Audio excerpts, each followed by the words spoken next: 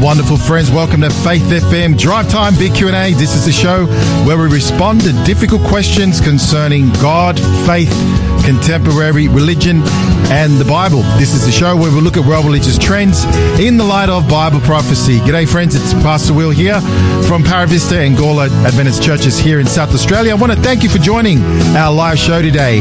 And as always, I have my trusted co-host in the hot seat this afternoon. In the hot seat. Pastor Brenton Wilkinson. Pleasure to have you in the studio, mate. Thanks, Will. As I said to you off air, we should be doing this outdoors. Yeah, it's a bit of a warm one here. Such a lovely afternoon. Why don't we do it outdoors? Yeah, exactly. So it's a bit of a warm one here, and it'll be getting a bit warmer as the days go by. So, hey, we want to thank you for joining, Yes, wherever you're tuning in from. If you're driving in your car at this present moment, or you're listening from home, or wherever you may be, thank you for tuning and spending a bit of time with us here on Faith FM Drive Time Big Q&A. So we have a brand new topic that we're kicking off this week, and the theme that we are going to be talking about for today and the rest of the week with our team is talking about women in the Bible. Yes. And so we're going to be having a look at that today. And so, Brenton, I know that you've got something lined up today to share with our folks. And we're going to be talking about, actually, we're not talking about just women. Let me just pull it back a little bit. We're talking about Christianity in general, Christianity in history, and how positive was its contribution. Yeah. So today's topic is today, women. Yeah, tomorrow today was slaves, and then we move on to various segments of society. Thank you for clearing that up. So we're not going to spend the whole week talking about women, Will. Yeah. I mean, you might ask the question, what are two mere males doing on the radio talking about the role of women? Has Christianity been good for them or not? Yeah. But I think as we go through the scripture and look at some other stuff, we'll all be greatly... we'll be able to glorify God for what Christianity has done to elevate the role of women. Yeah, looking forward to it. Yeah. So Christianity in history, how positive was its contribution? And that's what we're going to be looking at for today and the rest of the week. But today, as Brenton just said, Brenton and I will be looking at the topic tonight. Was Christianity bad news for women? And so we're going to take a bit of a look into the role of women, the topic of women as portrayed in Scripture. And also, we want to just unpack the idea of women and their role within Christianity. You're probably right, Brenton. It would have been good to have an all-female cast this week not this week, today in particular. Today would have been a good one. But, hey, I'm guessing that there'll be some listeners out there of some females out there. So, hey, we'd love to hear from you. Hey, why don't you text us here in the studio if you've got a comment or something that you're hearing us.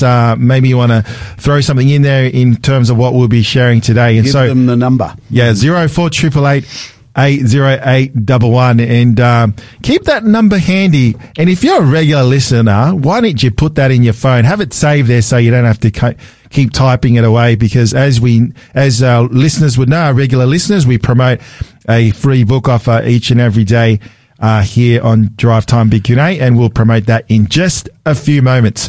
But before we do that, Brenton, I'd like to spend just a couple of minutes during our World Watch segment just wanted to bring up this article that I saw online. It's an interesting one. Yeah. On the abc.net.au. And the title is Solomon Islands PM snubs meeting with the US President. Mr. Somavare. Yes. And the article title is Praises China's Global Security Initiative in UN Speech. Now, Brenton, I thought I would just share this because I want to tie it a little bit into Abyss prophecy. And so we'll read a little bit here, but I guess the reason why I bring this before our listeners this afternoon is because of the role that America plays on the global world stage. And so this article is a sense of almost a springboard to, I guess, the prophetic aspect that I kind of saw as I read the article. So here we go. I'll read a couple of paragraphs. I'll read the key points. Brenton, love to hear some of your thoughts on the article. And then I want to tie it a little bit to, I guess, what I see and what potentially we see in the book of Revelation. So here's the article. So this was posted just a few days ago on the 23rd September. And here's how it begins.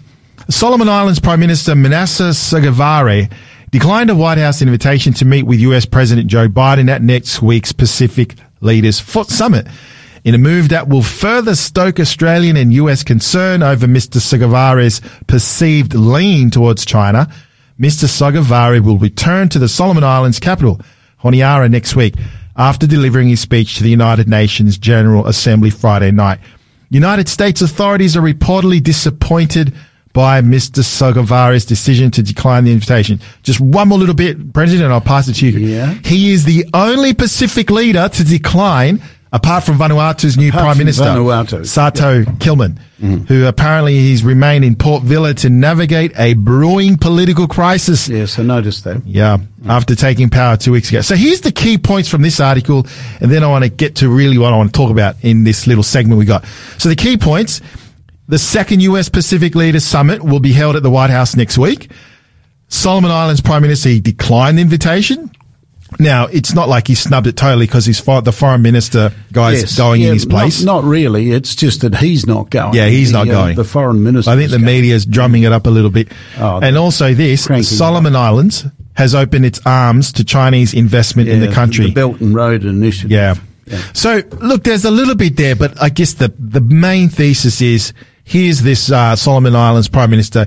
He's not going and kowtowing to Biden and, Biden's administration. And interestingly, look, I had no idea that this Pacific Leaders Summit actually was in effect. It's only been around for a couple of years. Yeah, it's not a long term. And I think. Yeah. And I think what I read from the article, the gist of it was, it was a geopolitical move from Biden to kind of win friends in the Pacific.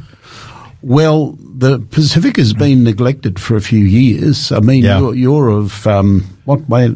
Tongan background. Yeah, your Tongan background.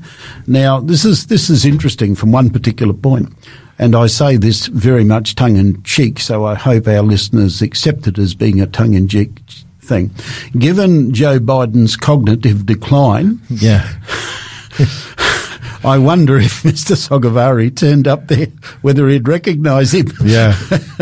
Point taken. He's had a few problems of recent times, and I'm not saying it in any way to disrespect his position as President of the United States, but he has struggled on a few occasions. Yeah.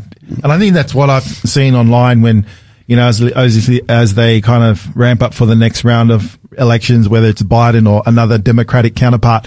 But I think that's one of the definitely talking points is he fit. It is. And fit to go on. Yeah, and you've seen him a couple of times with slurry speech. He's tripped over once or twice, and it's a cause of concern. Like, when is the time to step down? Yes. And not just for Biden. There's another fellow on the Republican side.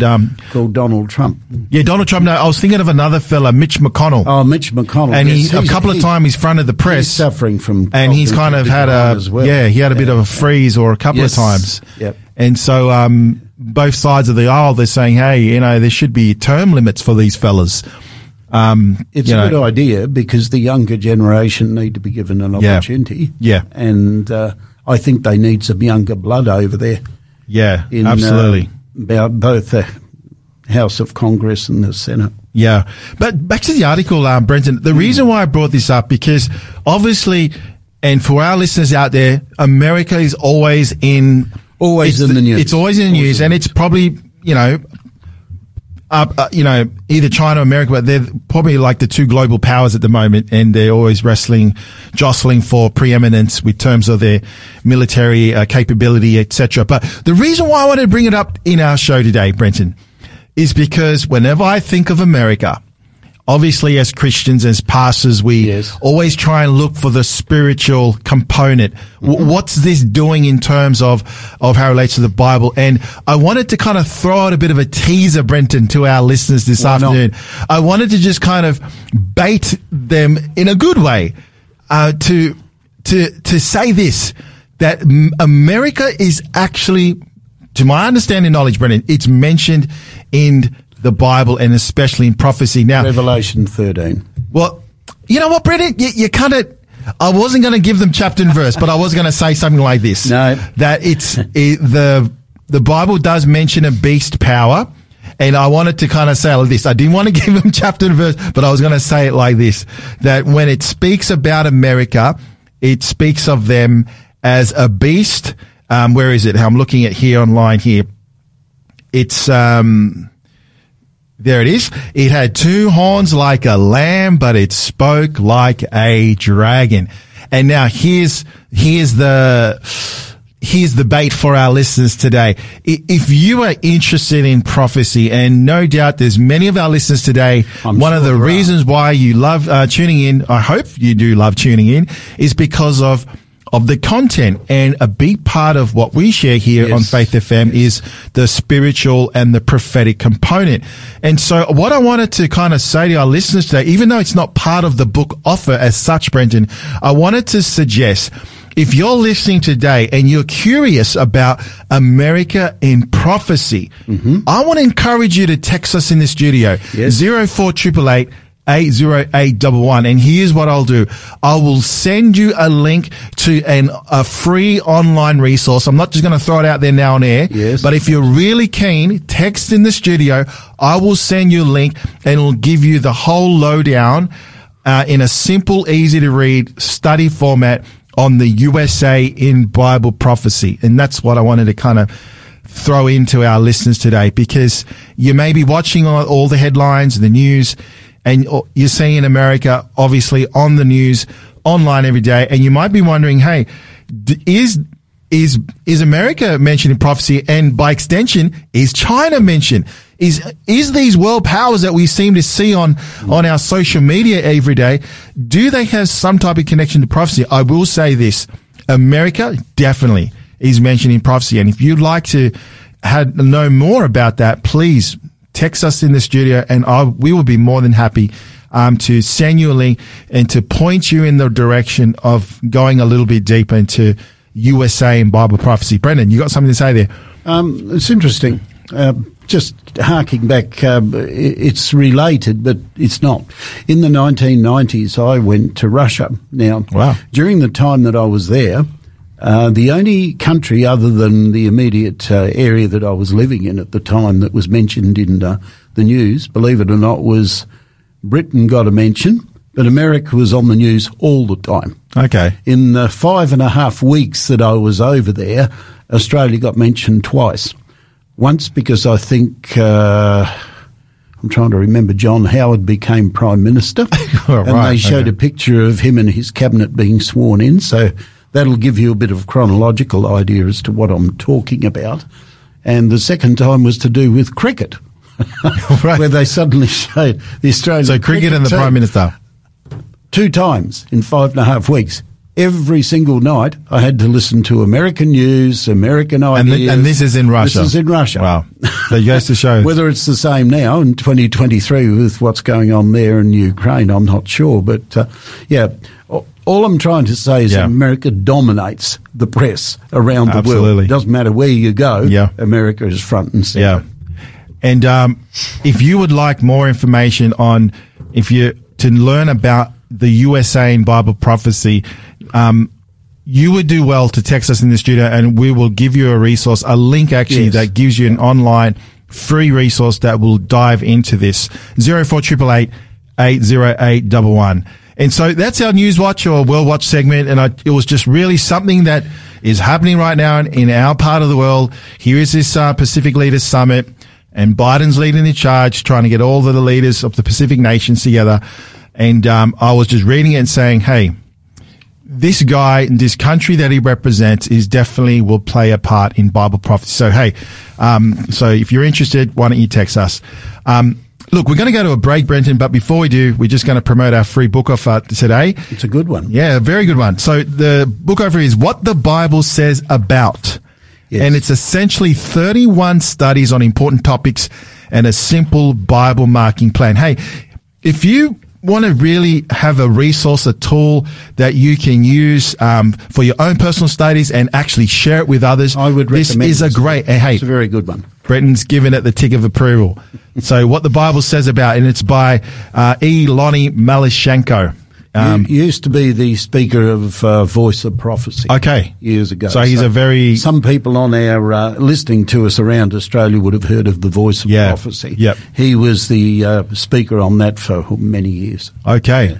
Well, there you go. So, hey, if you would like this free resource, Bible marking, Bible studies, and it covers a variety of topics like the origin of sin, life after death, steps to Christ, angels, the Bible, Sabbath, etc. Hey, it's all in there. 31 Bible studies for yourself and as a resource to share with others. Text us in the studio, 04 888 80811. We'll get that book out to you as soon as we can. Yes. And so we'll promote the book offer one more time towards the end of the show. And if you're free, if you're keen, text us and we'll get your details and get that book out to you as soon as we can. So please don't go away. We'll be back in just a moment. You're listening to Faith FM Drive Time, Big Q&A.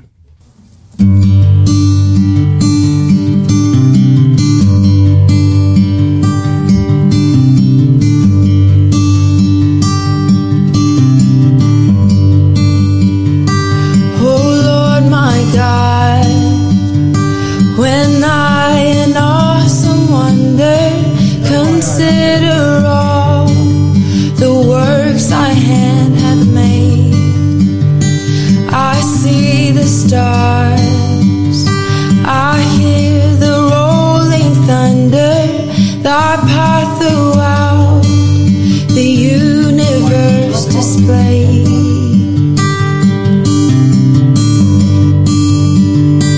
And when I think of God, his son not sparing, sent him to die, I scarce can take it in, that on the cross, my burden gladly bearing, he bled and died to take away my sin. Then sings my soul, my Savior God, to thee. How great thou art, how great thou art. Then sings my soul, my Savior God, to thee. How great thou art, how great thou art. When Christ shall come with shout of acclamation and take me home, what joy shall fill my heart. Then I shall bow in humble adoration and then proclaim, my God, how great thou art. And then sings my soul, my Savior God, to thee. How great thou art, how great thou art. Then sings my soul, my Savior God, to thee. How great thou art, how great thou art. How great thou art, how great thou art. How great thou art, how great thou art. How great thou art, how great thou art. That was How Great Thou Art by Lauren Daigle. You are listening to Faith FM Drive Time Big Q&A with Will and Brenton in the studio. If you've just joined us, we just came from a break, but now we're about to unpack the beginning of our topic today. Our overall theme for the week, Christianity in history, how positive was its contribution? And today, Brenton and I will be looking at the question, was Christianity bad news for women? So, Brenton, that's our big question today. Was That's Christianity our topic actually today. bad for women? What does the Bible say, and what have you got to share? I think the simple answer to that is no. However, I'll unpack that as we go Okay.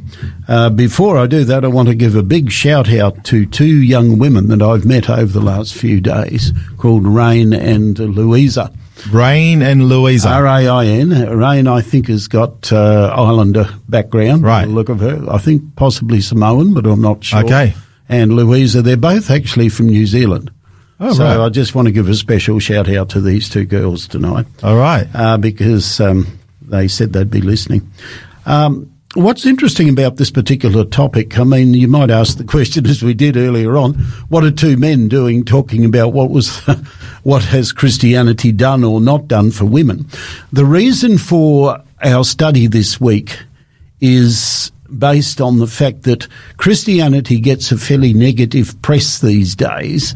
The work that missionaries did with their Aboriginal, our Indigenous friends. Now, I have a lot to do with Aboriginal people, and it's interesting. They're very spiritual people. And for the elites to be going around saying that Christianity has degraded them and not done anything for them, I think is wrong. When it comes to women, the topic is, has Christianity been bad for women? So I'm not going to start back in Genesis. I'm going to start in the New Testament, because the term Christianity suggests that that's where we start and we go forward from there, Will. Yep. So if that makes sense. Sure. First thing, you and I are both males. So if I woke up in the morning, let's say I'm a Jewish rabbi. I wake up in the morning and I pray a special prayer. You might even know the prayer. Lord God, of heaven and earth, I thank you that I have not been born. And then it lists a number of things. Really? The first one it mentions is that I have not been born a Gentile. Wow. Lord God of heaven and earth, creator of all things, I thank you that I have not been born a bondservant, i.e. a slave. Lord God of heaven and earth, I thank you that I have not been born a woman. Really? This is a rabbinical prayer. Wow. I didn't know Now, that. they've modified it down through the years, but nevertheless, that's the situation. So let's start there. If we're going to discuss this topic, I believe, sure, we can look at history, and I will do a little bit of looking at history, but I want to have a look specifically at the Word of God and how Jesus treated women. Right. We're going to start with, how did Jesus treat his own mother? After all, one significant branch of Christianity calls her the Virgin Mary. And I think it's important to look at John chapter 2, where the very first miracle that Christ performed at the age of 30, his mother comes along. His mother was actually part of a wedding group that was preparing a wedding feast. Now, if you know anything about their wedding feasts in Jewish culture could go on for 7 days. I don't know about you. That's a long wedding. Will, I don't reckon I'd have enough money to to finance a 7-day wedding feast. Most people, yeah. But anyway, the long and the short of it is that she came along to him and she said, look, we've run out of wine. And his answer was, woman, what have I to do with you? Now, you and I, in current parlance in 2023, if I say woman, it's often said or often taken as a derogatory comment, as a put down, as a diminishing of the person, taking away their dignity or whatever. Woman, you know. Here, it is not. In Scripture, there is a very different inflection, a very different colouring to it. He is actually being respectful. This is his mother we're talking about. She says they have no wine. And he's saying, woman, what have I to do with that? That doesn't mean I've forgotten who you are. I've forgotten that you're my mum. He's not meaning that. He's really saying, my role now is to do the role that my Heavenly Father sent me to do while I was here on earth. And so he's addressing her in a respectful manner. So it's interesting as you look through the Scriptures how Christ went about breaking down rabbinical barriers. In the Old Testament, women were held, believe it or not, in fairly high esteem. You had women in the Old Testament. You remember there was a prophetess called Huldah. Yeah. Deborah. God said to Abraham at one stage, listen to your wife. Yeah. Now, I've never had the voice from heaven say to me, Brenton, listen to your wife. I do listen to her, I trust, but it's interesting the way that this all comes out. So women in the Old Testament, they could buy and sell property. They could do various things. You remember Proverbs 31, who can find a virtuous woman? She's doing all sorts of things. But in the New Testament, it had changed for the worse. Okay. Women's role was basically in the home. Men were in the public arena, women were in the home. It was worse than that. If a woman went out into the street, she had to veil herself. Now, does that ring in 2023? Yes. Yeah, sure. We think in terms of our Muslim friends and the women who wear the hijab. Yes. This is Jewish women I'm talking about. I'm not talking about Muslim women. Now, when you went to the synagogue, you had a women's section. I've been to Jewish synagogues. They're still there. Yep. If you're a good Orthodox Jew, you still have a women's section. The women sit here, the men sit there, and often there's a divider between the two that prevents them from looking at one another. Yep. Now, here's something funny, just by way of explanation before we get into John 4. A good, strict rabbi would not talk to his wife in the street, his daughter or his sister. Wow. He wouldn't talk to them in the street. But they had... It sounds pretty strict. They had a group of rabbis who were known as the bleeding and bruised rabbis. Do you know why they were bleeding and bruised? No, why? They were bleeding and bruised because when they saw a woman, they closed their eyes and then they'd run into a wall or into a house. True story. Wow. So that shows you the extremes that they were going to. A woman could not go to the Jewish temple and take part in the prayer services. Most of the women, unless they were high-born in Jewish society in the time of Christ, were probably illiterate. Yep. So when you're talking to the woman at the well and some of the women who followed Jesus, many of these women possibly couldn't read or write. And we'll see as we go through our study today that in order to elevate women as God wanted them to be elevated, education is just such an important feature. And I'm going to show you very clearly that currently in Afghanistan, women are being subjugated, something fierce. Something like 90-something% of women can't go to school anymore. Girls and women have been banned from universities, from schools, and they reckon 26% of all Afghan women are suffering from depression. Wow. This is because they're being denied what we would consider basic rights of schooling, education, and all the rest of it. I'm not here to promote Amnesty International or anything like that. That's actually, I was just watching a YouTube channel. There's this fella, I forgot his name, but he basically travels across the globe and inserts himself into these very, these strict subsets of communities and cultures. So there's one video he spent a few days with the Amish community, one segment of the Amish community in the States. Anyway, one video I watched, he went to Syria. And he kind of had his camera out, it was amazing, Brenton, because it was unscripted. He just kind of was filming as he walked down the street. Yes. Within half an hour or whatever, he had been offered by this random bloke. He went into a Starbucks, and even in the Starbucks. No, check this out, Brenton. At the Starbucks, he was even separated. No, there was just a women's section to order, but he met a host, and the guy just took him in his car, the hospitality, and drove him around the whole day, and the guy just met. But he was saying in that clip very quickly, and I'll give the time to you that women were only allowed to drive, had allowed legal access to drive, license only probably going back maybe 2 years now. So it's very recent that women have been given the power to actually drive. In Saudi and I was Arabia watching it saying, this whole time in the 2000s they weren't even allowed to drive a vehicle.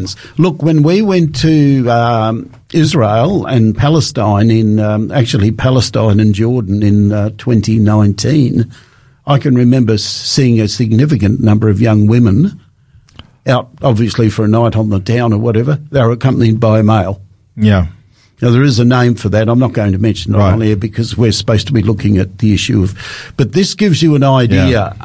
Women, even in the time of Paul, which is adjacent to the time of Christ, women were basically the property of their husbands. All right. Their husbands virtually had complete control of them. And this is where it gets really, really serious because it affected children as well. And so you had the situation where... a woman really had no rights at all. Did you know a woman could not testify in court in the time of Jesus? Yeah. I mean, we know of other groups in society who couldn't. One of them was publicans. I mean, that's a doozy. Yeah. You probably take that one. But there were other groups that could not testify in court, but women were one of them that couldn't testify in court. Yeah. So you had all of those strictures that had been placed on women in the time of Christ. And the way Jesus dealt with it in John chapter 4, we find that he talked to a woman. I think most people who are listening would know this particular story, but it's a very good illustration of how Jesus was not constrained by the rabbinical requirements of the time, how he saw women and how he dignified the role of women. He met this woman at the well. Now, she's got a number of things against her. Number one, she's a woman. Number two, she's a Samaritan. The Jews and the Samaritans hated one another. We know that. Yep. So, in John chapter 4, he's waiting at the well and she comes along to draw water. Note, in the middle of the day. Women never came in the middle of the day normally to draw water. They came at the beginning of the day or the end of the day, and they usually came in groups.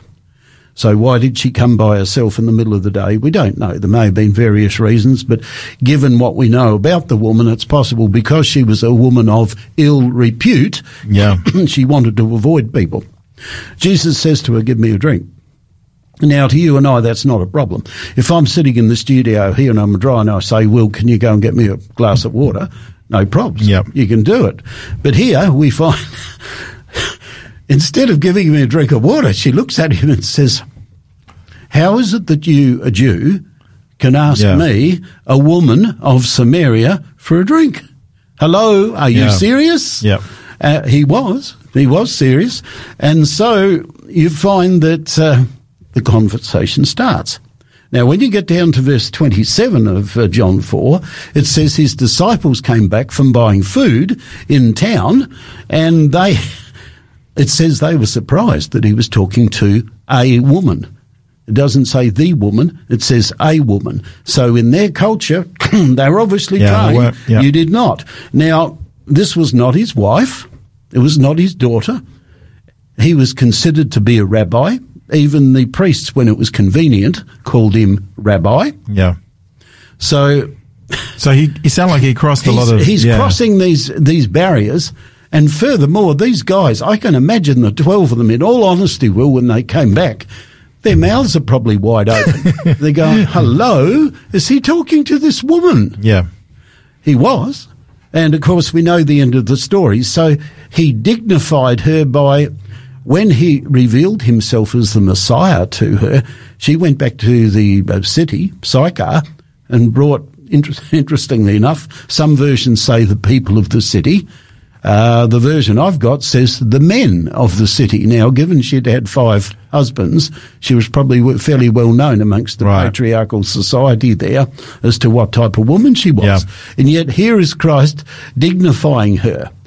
In Luke chapter 8, it tells us that Jesus had, and let me just share that with you. I realise time's going to run short for us. Now, it came to pass afterward that he went through every city and village, preaching and bringing the glad news of the kingdom of God. And the 12 were with him, and certain women who had been healed of evil spirits and infirmities, Mary called Magdalene, out of whom he had cast 7 demons, Joanna, the wife of Chusa, Herod's steward, and Susanna, and many others who'd provided for him from their substance. You ever thought about this one? He's wandering around. He's an itinerant preacher. He's wandering around with 12 disciples from place to place, preaching the good news of the kingdom of God. And he's got these women following him. Yep. And what are they doing? They're looking after him and his disciples. They're using their own money to support these men. I wonder what they do when they get to a city at night and they say, "Oh, we got to find somewhere to stay for the night."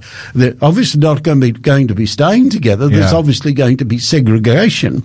So all of these things tell me that the Pharisees must have been scandalised, literally scandalised by his behaviour with women. Yeah. I mean, we all know the story of Mary when she smashed the alabaster jar and poured the oil on his head and on his feet. I mean, even poor old Simon sitting back saying, if he only knew what type of woman this was, and he tells him a story. Someone owed 500 pence and someone owed 50. Who do you think was the most grateful? Simon got the point. I'm the one who owes 500 points. So even on the cross, we find that Jesus says in John chapter 19, he said to John, who was standing at the foot of the cross, "Behold your mother." And he said to John, behold your... and to her, behold your son. Yeah. And we're told from that time on, John took her into his own home and looked after her. You might ask the question, didn't Jesus have brothers and sisters? Yes, he did. Half brothers and half sisters. So in their culture, they weren't responsible necessarily for looking after Mary. So John took on that responsibility. You can actually go to a home in Turkey, I've been there, which they say was the home that Mary last lived in before she passed away. Wow. And it's close to the city of Ephesus. It's just out of the ruins of Ephesus, out in the hills awesome. A little bit.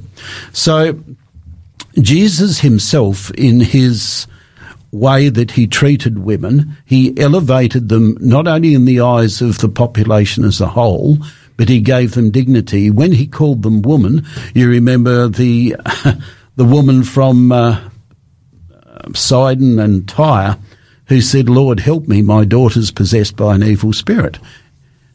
He said, woman, it is not right to take the food that the children eat and feed it to the dogs. No, he was not calling her a dog. The Greek term for dogs is pet animal. The animals in those days would have been milling around the table where people were eating, and any crumbs or anything that fell from the table, they would be able to eat. Yeah. And she's saying, I know what you Jews think about me. I'm considered to be no better than a dog. But, Lord, I want you to help me. Please help me. Yeah. And Jesus says to her, what? Woman, great is your faith. Be it unto you as you will. And it says her daughter was healed from that. Well, once again, the disciples are probably standing there with their mouths wide open going, where does this end? Well, it ends when you start to begin to see that women in Christ's eyes were of not a lower stature than men. Right. They were equal in Christ's eyes. Yeah. He treated them with dignity. He treated them with respect. He treated them with gentleness. And because he blessed their children, he is also endearing himself to the mothers who brought along their children. So you have a number of different examples just in the Gospels, both the Synoptic Gospels and John, of how Jesus treated women. And fantastic. We will keep going. I guess we're just about due for a break. Yeah.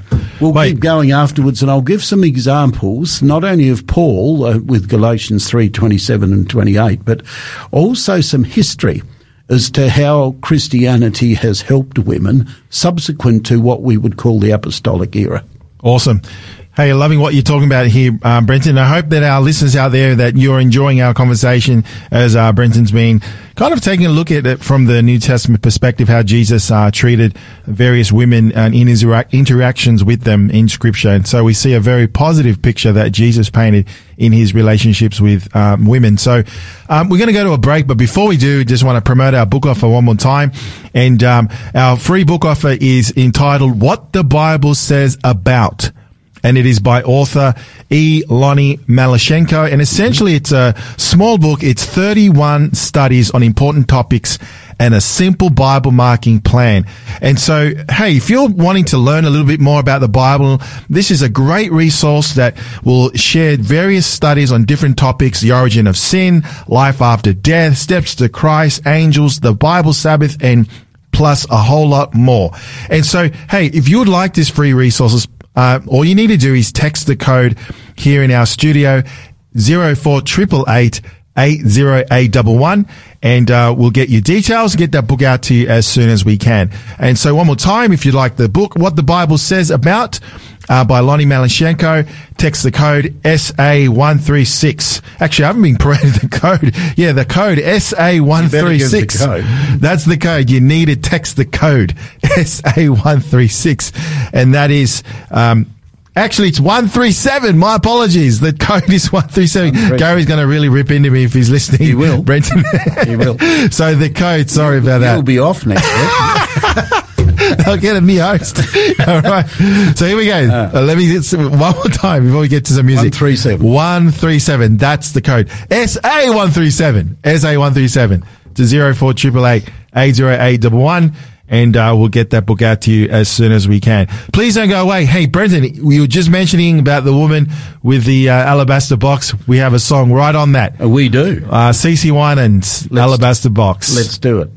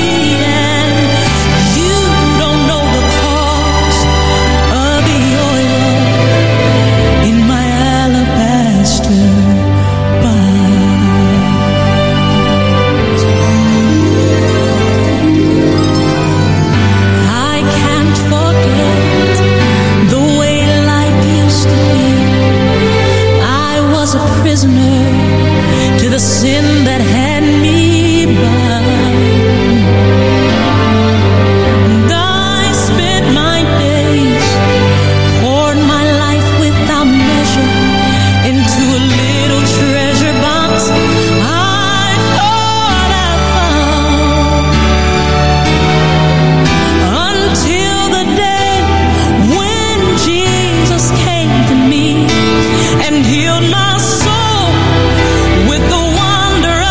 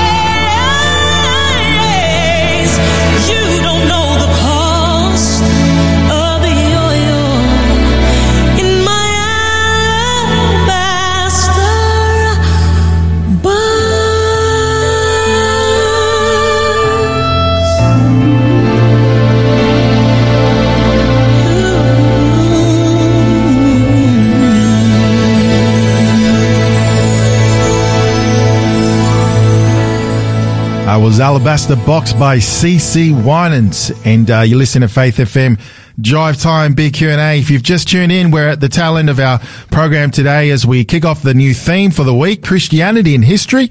How positive was its contribution? Brenton and I, we've been looking at the question tonight, was Christianity bad news for women? And Brenton, you've been doing a wonderful job unpacking various stories in the New Testament, particularly with Jesus, yes, and how he related to women. So a very positive picture. And as you said just before the break, he didn't see them as a lower, lower status. He saw them equal, just as equal status with men. Yeah. And amen to that. Particularly after the cross, we get to a text in Galatians 3 that most of our listeners would know. It says this: there is neither Jew nor Greek, there is neither slave nor free, there is neither male nor female, for you are all one in Christ Jesus. Now, you need to understand that text in context. Some people take that and say, well, that means male and female are exactly the same. No, what it's actually saying, we don't want to get into complementarianism and egalitarianism, which we did last week when we looked at the roles of male and female in society. This is interesting because really you need to go back to verse 27, for he says, as many of you as were baptized into Christ have put on Christ. It's like talking about putting on a garment. Yeah. So what is he saying in verse 28? He's saying that the conflicts between a slave and free, male and female, and these others, Jew and Greek, and there was conflict, all of that's been abolished in Christ. When you were baptized, in Christ's eyes, you're all equal. Wow.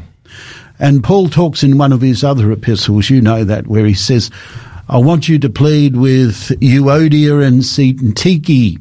I think that was the name of these two women, he said, who laboured with me in ministry. Now, there's an example in Paul's time where he baptised a woman called Lydia. Yeah. Who was the seller of purple. She was obviously a fairly well-off lady, and they actually stayed at her house. And she said, if you consider me to be a servant of the Lord, come and stay at my place. Yeah. Now, again, in their culture, I'm not sure how that would be seen by the Jews. The Romans, they were much more, shall we say, liberal. Probably wasn't so much of a problem for them. But I want to go on beyond there. I want to go on further to show that Christianity did not have a denigrating effect on women. Christianity recognised that education was important to elevate the status of women and children. Whenever God's moral standards are being implemented in a society, women and children are protected. When God's standards are not being implemented in a society, women and children are the most vulnerable members of society. They're the ones that receive the abuse. They're the ones that receive the cruelty, and so on and so forth. It's very, very interesting to have a look at this from the perspective of moving on a few centuries. Believe it or not, we've heard of a guy called Constantine. Now, generally when we hear of Constantine, we speak prophetically about some of the things that Constantine did as a so-called Christian, in inverted commas, emperor. And most of what we generally say about him is negative.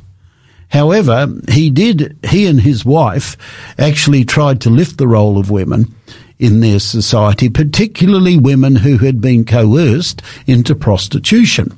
Now, it's very, very interesting that you as a male and me as a male in a Roman society, I would have a wife. I could also have mistresses. I could also go to prostitutes whenever I wanted to. In fact, any woman was fair game, and whether they were slave or free. There was just an elite group of men in society whose sexual appetite could be satisfied by any woman that they deemed that they wanted to go to bed with, so to speak. But in 1 Corinthians 7, Paul talks about each husband should have one wife, each wife should have one husband, and that they should enjoy the sexual union together. Yeah. He is putting constrictions on what was a very promiscuous society and saying, no, in God's design, male and female, husband and wife alone, share the joy of sexual intimacy. And I think that's fairly significant. Once again, it's elevating the role of women instead of just being chattels, just there for a man's use when he feels the sexual urges are getting too strong. Here you have a situation where he says, no, in God's order, that's not the way it works. Correct. Moving on, but Constantine put something in place. Then there was another guy in 375 AD, whose name I've forgotten just briefly. He was an Eastern Roman emperor, and he tried valiantly to change the role of women who had been coerced into prostitution. And Theodosian the second, who was another Eastern Roman emperor, he actually put into law, I think in 429 AD, he actually banned prostitution. Now, when you lived in the promiscuous Roman Empire, this is quite a feat. So women are no longer there just to be exploited as sexual objects. They have a role in society. Now, these are Christian emperors. I'm not going to argue the point with anybody as to how Christian they really were. Correct. But they were Christian emperors. But then you move on beyond that, quite some significant distance. Many people listening to our program this afternoon would have heard of Adoniram Judson, the famous missionary to Burma. He had a wife by the name of Anne. Now, they went to Burma in 1813. His wife died at a very early age. I think she was 37 years of age when she died. And the first thing she did when she got to Burma is she could see how the women and girls of Burma were downtrodden, and how the only way out of it, she said, was that they were going to establish schools for girls to go to, because girls had no rights. They didn't study. They were illiterate. They were downtrodden. We're still facing these issues, Will, aren't we, in 2023 in some countries of the world? So it took her a few years. In 1822, she made a very powerful speech to the American women and saying, support your sisters in Burma. They need money. They need your support. And apparently they raised a lot of money to establish a school in Burma specifically for girls and for women. And unfortunately, she died not that long after that, but that was established. And then there was another woman. Her name was Fidela Fiske. I've never heard of her. Okay. I've heard of Anne Judson. I've not heard of this woman. Fidela was an American lady who went to Persia, i.e. modern-day Iran. And, of course, we all know the issues that are going on with women over in Iran at the present time. She saw the sheer abject poverty and illiteracy and everything else that women were living under in Persia back in 1843. And so she said, we need to do something about this. And she started to establish a school for women. And her health broke. She was there about 15 or 16 years and she was broken in health. But by then they had actually established a school for women. Wow. Okay. So what I'm saying is this: Christianity does elevate women. It's not a negative thing. It's a positive thing. Right. And a lot of it came about through the fact that when you take upon yourself a role like these women did, this isn't a one-off. Oh, by the way, I think at the moment we need to I've been thinking we need to establish a school for women. Yeah, let's get on with it. Let's do it. This is a lifetime project. Now, for anybody who's listening and saying that Christianity downgrades the role of women, a person who's devoted to the Lord Jesus Christ is devoted to showing in every aspect that women are equal to men and helping them to fulfill their God-given roles as wives, mothers, and all the rest of it. And therefore, it's not a job, it's not a project, it's actually a calling. Right. To top it off, we have a guy called William Carey. Now, most people have heard of William Carey. He's known as the father of missionary activity. William Carey went to India, and they had this abominable practice called bride burning. Bride burning. You may or may not have heard of it. If a husband died, his wife, who was often not much more than a girl, was also burnt on the funeral pile with him, alive. Goodness. And where did this happen? India. In India? Yeah. Oh, goodness. William Carey looked at this situation in 1789, and he tried to do something about it. He really protested about it because apparently a lot of women died. And he spoke to his friend, and this is a guy you would have heard of, William Wilberforce. William Wilberforce abolished slavery in the British Empire, and he was in Parliament, and he and William Carey were good friends. William Wilberforce actually got to the stage where he would sit at the kitchen table in the morning at breakfast, and he would read out the names of women who had been burnt on the funeral pile with their husbands. And it took them 29 years for this abominable practice to be abolished by law. Wow. The Viceroy or Governor General, I think is his correct title, in India, abolished this practice in 1829. It was made illegal to support, encourage, or be any way connected with bride burning. Wow. So, in summary, I think it would be safe to say that Christianity has had a positive role. I would go further than that. I would suggest that genuine Christianity, the type that Paul talks about in Galatians 3, is the only religion that elevates women to their true role and their true status in the eyes of Christ, in the eyes of their husbands, in the eyes of their families, and in the eyes of society as a whole. Wow. Praise God. Hey, Brenton, we're going to have to think we've got to pause. wind it up. So, hey, thank you for sharing with our listeners today, and thank you. I've been in the studio with you. I've learned a lot tonight as well. And so we want to thank you again to our listeners for tuning all the way to the end of our program. Please don't forget, tomorrow, same time here in the studio, we have Gary and Marty. They'll be looking at the question, was Christianity bad news for slaves? And that's got a very interesting conversation. That'll be an interesting conversation. And I know that Gary's going to be leading that conversation based on a recent book that he has just read. And I know that he's been, talking to us guys about it. And I'm sure you guys have been for a treat. And so our time's up for today, and we want to thank you for tuning in today. Please join Gary and Marty as they take the topic tomorrow, was Christianity bad news for slaves? Until then, we leave you with the words of Jesus Christ, found in the Gospel of John 14 and 27. Peace I leave with you, my peace I give to you. Not as the world gives do I give to you. Let not your hearts be troubled, neither let it be afraid. From Brenton and Will in the studio tonight, may God richly bless you, and we'll see you next time.